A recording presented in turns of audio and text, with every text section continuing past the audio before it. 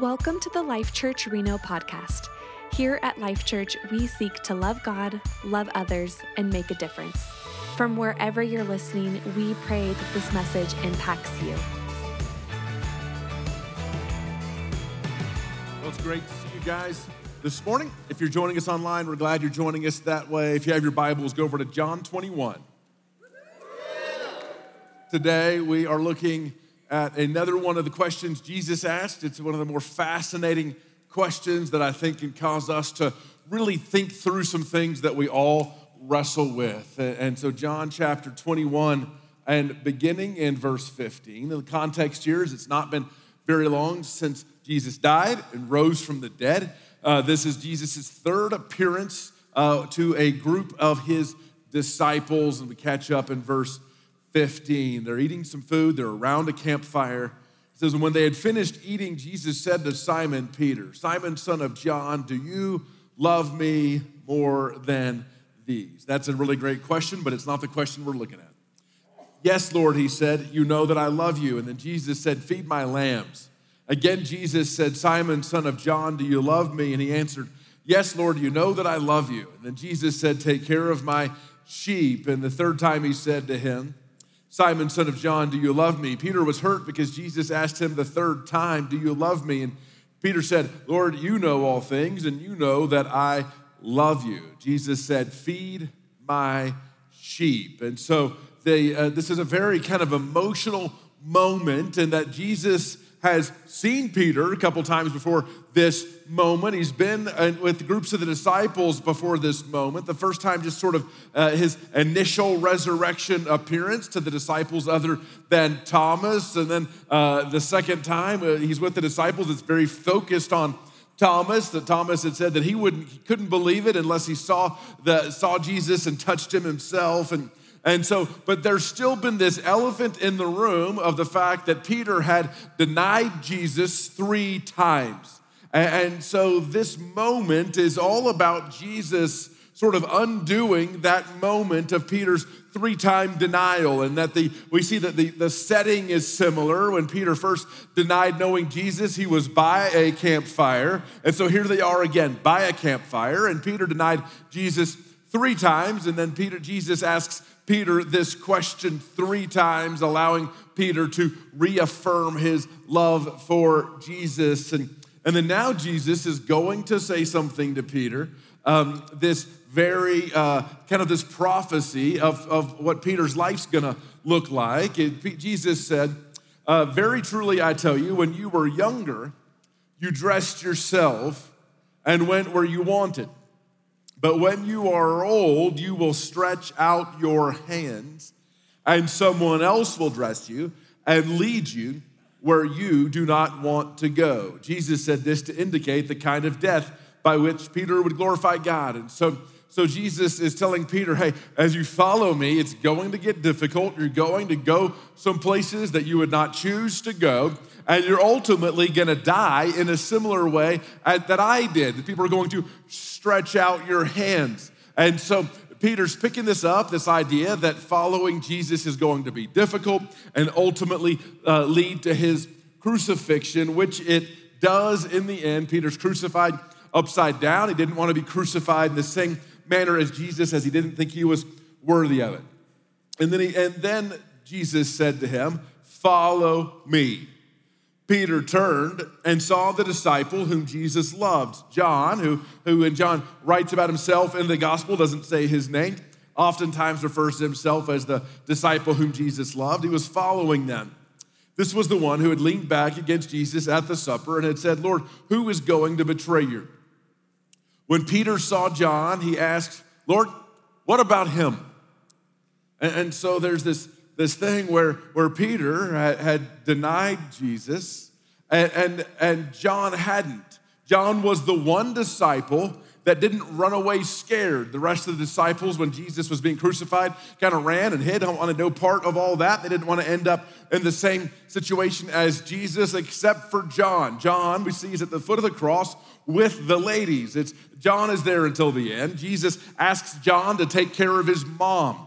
And so John, who the disciples probably the whole time thought Jesus might have loved the most, John certainly portrays it that they had this closer relationship. John, the one who didn't run away, who didn't deny Jesus, John, the one who took care of Jesus' mom, Peter sees John and says, well, what about him? Hey, well, if I'm gonna die this terrible death, well, I at least wanna know that he's gonna die one too. There's something in us where misery loves company. It's like, hey, it's gonna be really hard for me, but at least if my buddy's got the same deal going on, it's gonna feel a little better. John says, well, what about him? And then Jesus answered, if I want him, this is our question for today, if I want him to remain alive until I return, what is that to you? What Jesus is doing is Peter's falling into the trap of comparison.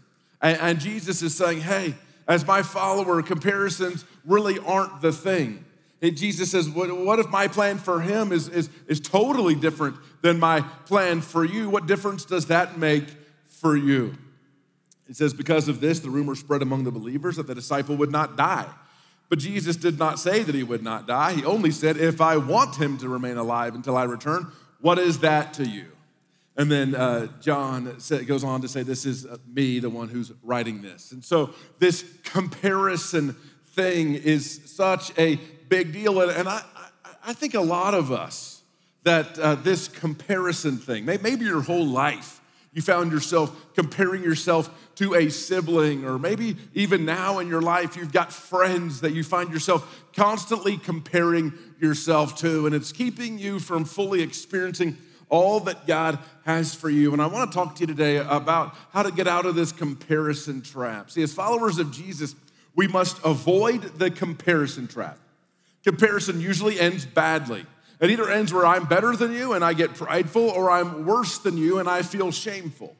I look at your life and think your life's better and I'm jealous or envious, or I think my life's better, or I get arrogant or boastful. This has been going on since the earliest moment in history. We see this with Cain and Abel. They begin comparing their worship, their sacrifices to God, and Abel's was received better by God than Cain's. Cain gets jealous as he compares and he kills his brother Abel. Listen, our kids do it. The difference between kids' comparison and adults' comparison is kids will say it out loud. You give two kids each a serving of ice cream. If one of the portions is 5% larger than the other, they immediately become experts at the visual measurement of ice cream. Well, why did you give him more ice cream? Well, then try to even it out and give the other kid another little bit, another scoop, and then now the other kid's, well, now he's got more. Comparing himself. You split an order of fries, one kid gets one fry more than the other, a riot begins to break out. Kids do this, they verbalize it. Adults do this, usually we simply internalize it. We think, look how they look at what they have, look where they went, look at their trophies, look at their car, look at their family, their relationships. Pastors get together and do it. Well, how many people does your church have last Sunday? And then pastors always lie and make it sound about twice as many as they actually had. This comparison thing, it's everywhere. And the phrase comparison is the thief of joy. It's attributed both to Mark Twain and Teddy Roosevelt. Teddy Roosevelt grew up as a sickly child. He was smaller than average. He suffered from asthma. Life was difficult for him as a child, but he talks about how he sought to avoid comparing himself to others. Let me read you this quote. It says, comparison is the thief of joy, he emphasized to himself and others. He said, don't compare yourself to others. You have no idea what their journey is all about. He goes on to say, a flower does not think of competing with the flower next to it. It just blooms. Comparison steals our joy. The urge to compare has never been more prevalent and never been easier than now. It's always been a thing from the beginning of history, but with social media, we're just invited to constantly compare. Back in 1954, psychologists began talking about what they call social comparison theory, kind of this psychology of comparison. And in Psychology Today, it was talking about this social comparison theory, but how it's really changed with the advent of social media. It says this: comparisons can be harmful when they leave you feeling chronically inferior or depressed. That was the case well before the advent of social media, a turbocharged precision instrument for social comparison unlike anything in human history. Part of its uniqueness, researchers point out, is that it paints a heavily skewed picture of one's social universe. People are most likely to share peak experiences and flattering news about themselves.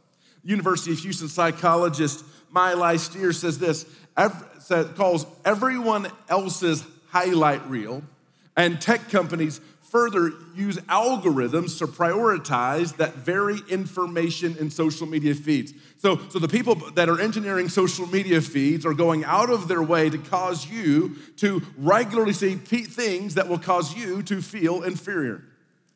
It says the narrow, distorted slice of reality that is displayed on social media is almost perfectly constructed to make viewers feel deficient and discouraged. It goes on to say it creates a tsunami of excess information at warp speed, which could intensify the effects. One, for instance, psychologist coined the phrase envy up, scorn down, to summarize the feelings provoked when we weigh our worth next to others using social media. See, the thing about comparison is it doubts God's goodness. See, when we fall into the comparison trap, we begin saying, God, why didn't you make me prettier? Why didn't you make me more talented or born to a richer family or have a kinder spouse? See, the thing is we fall into this trap. In Psalm 73, we see a guy named Asaph, one of the primary worship leaders for the people of Israel. And this whole psalm is he's talking about how he began to fall into the comparison trap, where he began to see wicked people, and he says their character looks worse than mine, but their life looks better than mine. Their character looks worse, but their life looks better. And he says, it began to cause me to lose my faith. He says, I almost walked away. That's the thing is when we begin to fall in the comparison game, we start to doubt God's goodness. Comparison hinders gratitude. See, comparison is really the opposite of God, thank you. And it really changes to God, why didn't you? See, comparison hinders gratitude, but the opposite's true. If you want to get out of the comparison game, fall into the gratitude game. Gratitude will hinder comparison. See, comparison hurts our relationships. We see this in the Bible. We see the story of these two sisters, Rachel and Leah. Rachel was the really pretty sister. Leah was the other one. And so we see this thing where their whole life they've been competing. Rachel was the pretty one. Leah was the one that wasn't as pretty. Jacob comes and he sees Rachel. He says, I want to marry her. Everybody wanted to marry Rachel. Nobody wanted to marry Leah.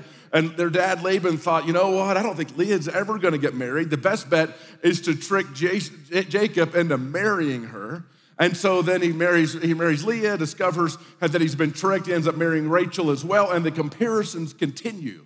And see, what happens is Leah starts having kids. Rachel's not having any. And the comparison game continues. We catch up in Genesis chapter 30, verse 1. It says, when Rachel saw that she was not bearing Jacob any children, she became jealous. See, comparison leads to jealousy and envy, which ruins relationships. She became jealous of her sister. So she said to Jacob, give me children or I'll die. Words that a husband really never wants to hear. Give me children or I'll die. And see, this comparison thing is it's continuing. And when they were little, it was who's prettier. As they got older, it's who's having kids and who's not. And it's leading to envy and jealousy and relationships being messed up. It continues in the next generation. With now they've got all these kids, and it seemed as though Joseph was the favorite child. Jacob makes Joseph this special coat, and then the brothers all compare, and they get envious, and they get jealous, and they say, well, let's kill him. And it's like, well, let's not kill him. Let's just sell him into slavery. Comparison ruins relationships. If you want to have great relationships, stop comparing and begin cheering people on. Instead of comparing yourself for what's going on in the lives of others, begin encouraging them as they live out their dreams and all God has for them. Here's the thing, comparison gives us a false perspective. Have you ever heard the phrase, the grass is greener on the other side? There was this guy, Scott Sonnenschein, who did this whole investigation about how grass grows and how we see it across our fence. Here's what he discovered. that when we look over our fence, their lawn actually does look greener because of the physics of how grass grows. That the perspective can mean theirs looks like a better hue of green, even though it is actually the same color of our grass. It's all because of a false perspective. And that's what happens when we compare our lives with others, is we're comparing what's going on our insides versus what's going on their outsides. We're looking at it through a false perspective. Comparison can begin to blind us to our own problems. Here's the thing about comparison.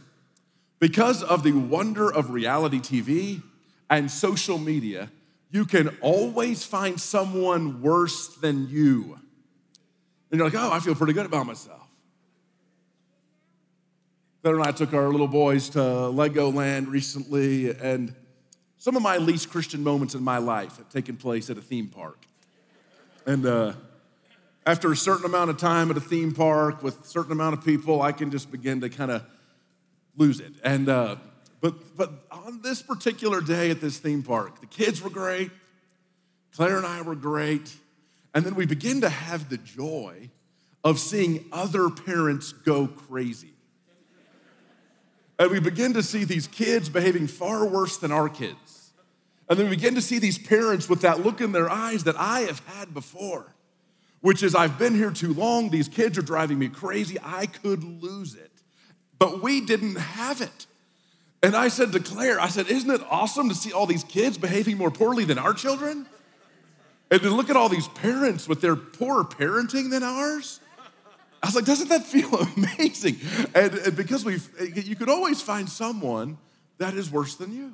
But it's really not a great way to live because it can blind us to our problems, make us feel better than we are. But the other thing is when we compare down, we feel better, but when we compare up, we feel worse. And again, it's a false perspective. See, what comparison does is it underestimates the challenges of others. When we compare up and we're like, man, their life looks awesome.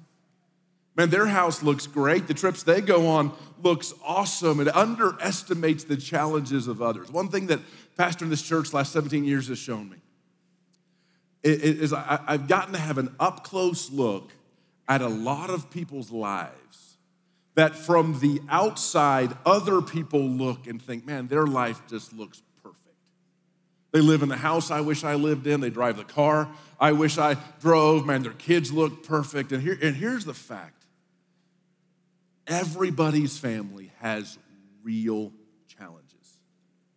You just don't see it on social media. You just don't see it from the outside as a casual acquaintance or a distant friend. But once you get close, every single family, no matter what their last name is, no matter how much money they've got, no matter how beautiful they are, every single family has real challenges. But when we compare up from a distance, looking over the fence, if you will, we have this false perspective that causes us to underestimate the challenges of others. Comparison undermines the idea of stewardship of what God has given you. See, really the parable of the talents is this whole idea that God entrusts all of us in different ways, different things, and different amounts. And that this whole idea of to whom much is given, much is required. And there's people in your life that have experienced more opportunity than you have. And there's people in your life that have received more natural abilities than you have. And there are people in your life that have had less opportunity than you have. And there's people in your life that have less natural abilities than you have. Maybe you have a friend and their father was wealthy, and when they started their business, their father gave them a $1 million gift or a no-interest loan, and they had an opportunity that you've never had. Or maybe they're off the charts gifted in a certain area, or maybe there's lots of people that have had less opportunities or may have less abilities than you have. And so what happens is when we compare ourselves to people on those extremes, what we do is we lose sight of simply being good stewards of what God has given us. See, your job is not to measure up to others.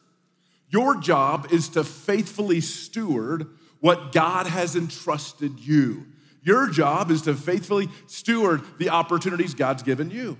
Your job is to faithfully steward the gifts and abilities and talents that God's given you. And what comparison does is it takes our eyes off of that. See, the thing is, comparison keeps us from the most important things in life. See, as followers of Jesus, in the biggest ways, God's plans for us are identical. In the biggest ways, God's plans for us are exactly the same. See, what Jesus' work has done for us on the cross means that when it comes to my identity and my purpose, I am in an identical place with every other follower of Jesus ever. See, as followers of Jesus, on the big stuff, the stuff that's gonna last forever, on the big stuff, our identity, it's exactly the same. See, what's happening is Peter's looking at John, and he's saying, man, are the details of the rest of his life gonna look like mine? Is he gonna die in a difficult way like I'm going to? And here's what Jesus' two big messages were to Peter. He says, he says to him, he asked him 3 times, do you love me? Do you love me? He asked him 3 times that. And then twice he says, you just worry about following me. So when it comes down to my identity on the big stuff, we're all the same. We're all loved.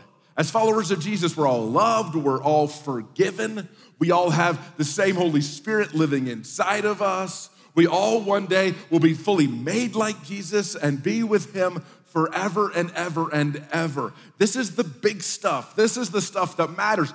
This is the forever stuff. This identity of who God says we are. And so what happens because of what Christ has done for us on the cross, as followers of Jesus, we're set free from this comparison trap because our true identity is the same as every other follower of Jesus, and our purpose is the same as every other follower of Jesus. The message that Jesus said to Peter, he says, I want you to love me, and I want you to follow me, and I want you to join me on my mission. He says, tend my sheep, feed my lambs. He's inviting him in on his mission. That's the same purpose he had for John. He says, love me, follow me, join in on my mission in the world, and it's the same purpose he has for us. So when it comes down to our sense of identity and our sense of purpose, we are all identical. Comparison goes out the window. These are the things that matter forever. And then in the temporary, specific ways, God's plans for us are all different. And this is good. This is what Paul's talking about in 1 Corinthians chapter 12, when he talks about how the church is like a body. He said, just as a body, though one has many parts, all of its parts form one body. So it is with Christ, for we're all baptized by one Spirit. Again, that's that same identity thing. As to form one body, whether Jews or Gentiles, slave or free, we were all given the one Spirit to drink. Even so, the body is made up of one part, even so, the body is not made up of one part, but of many. But in fact, God has placed the parts in the body, every one of them, just as he wanted them to be.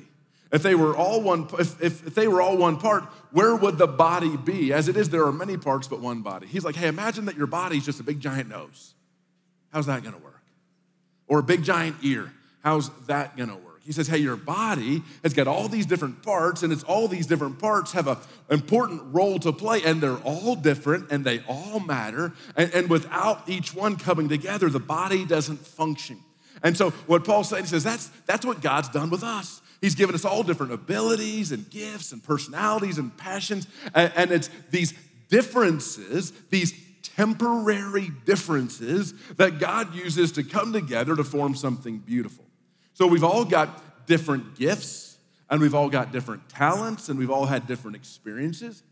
And we all have different passions and personalities, and we all have different types of resources, and we all have different amounts of resources, and we all have different specific callings, and we've experienced different pains and different burdens and different struggles. But what God does is he takes these smaller temporary differences and he brings us together because we're better, because we're different, we're better together. Imagine if the whole world was just like you. Wouldn't it just be a boring world to live in? But we have these temporary differences that we come together and we're better together. I want to say this one quick thing. There is a difference between comparison and inspiration. See, what comparison is, it's about me feeling better than you or me feeling worse than you. Comparison ends up where I want what you have. I end up envious or jealous, or I end up prideful or boastful. But inspiration is not about me feeling better than them or worse than them. Inspiration is able to cheer other people on and still want them to continue to thrive. Here's what inspiration says.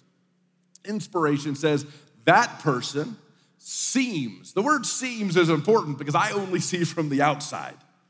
That person seems to be making the most out of the gifts and abilities and opportunities that God has given them, living a life of faithfulness in following and loving Jesus. And then it asks this question. It doesn't say, I want to be them, or they're better than me, or why am I not them? It says this, asks this question.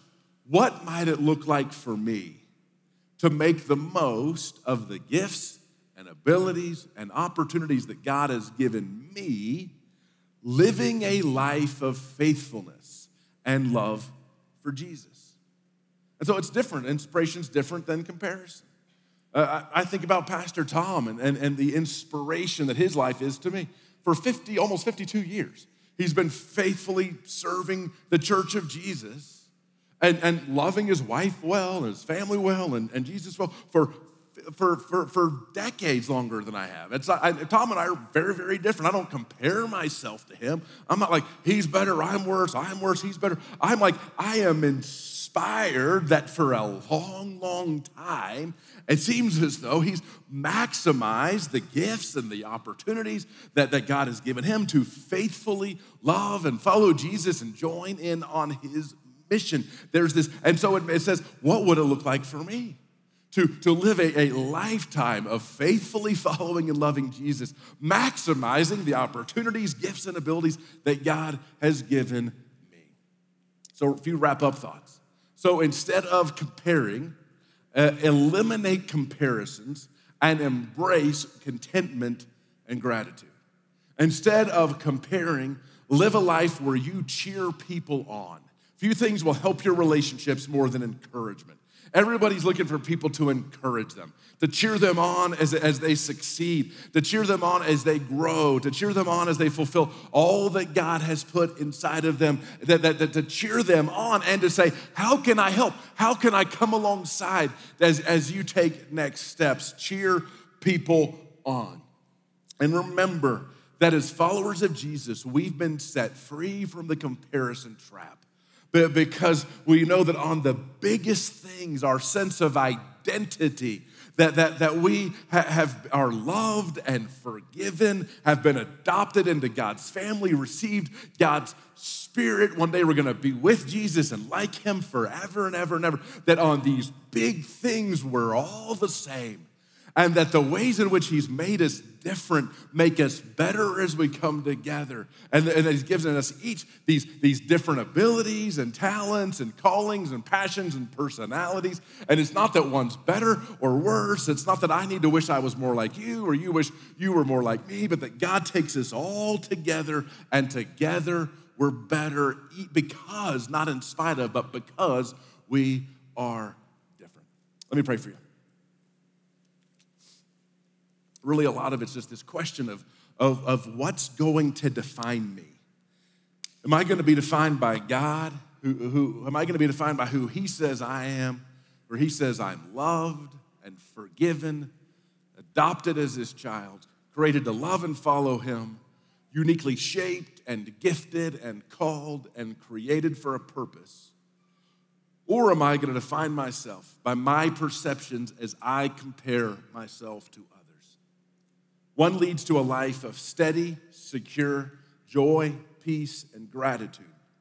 And the other leads to a life of instability and insecurity, bouncing between pride and shame, envy and jealousy. So, Father, our prayer, God, would you set us free from the comparison game?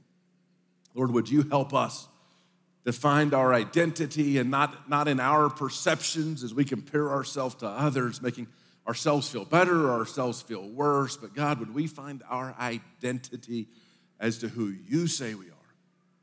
That we are your beloved children, adopted into your family, forgiven.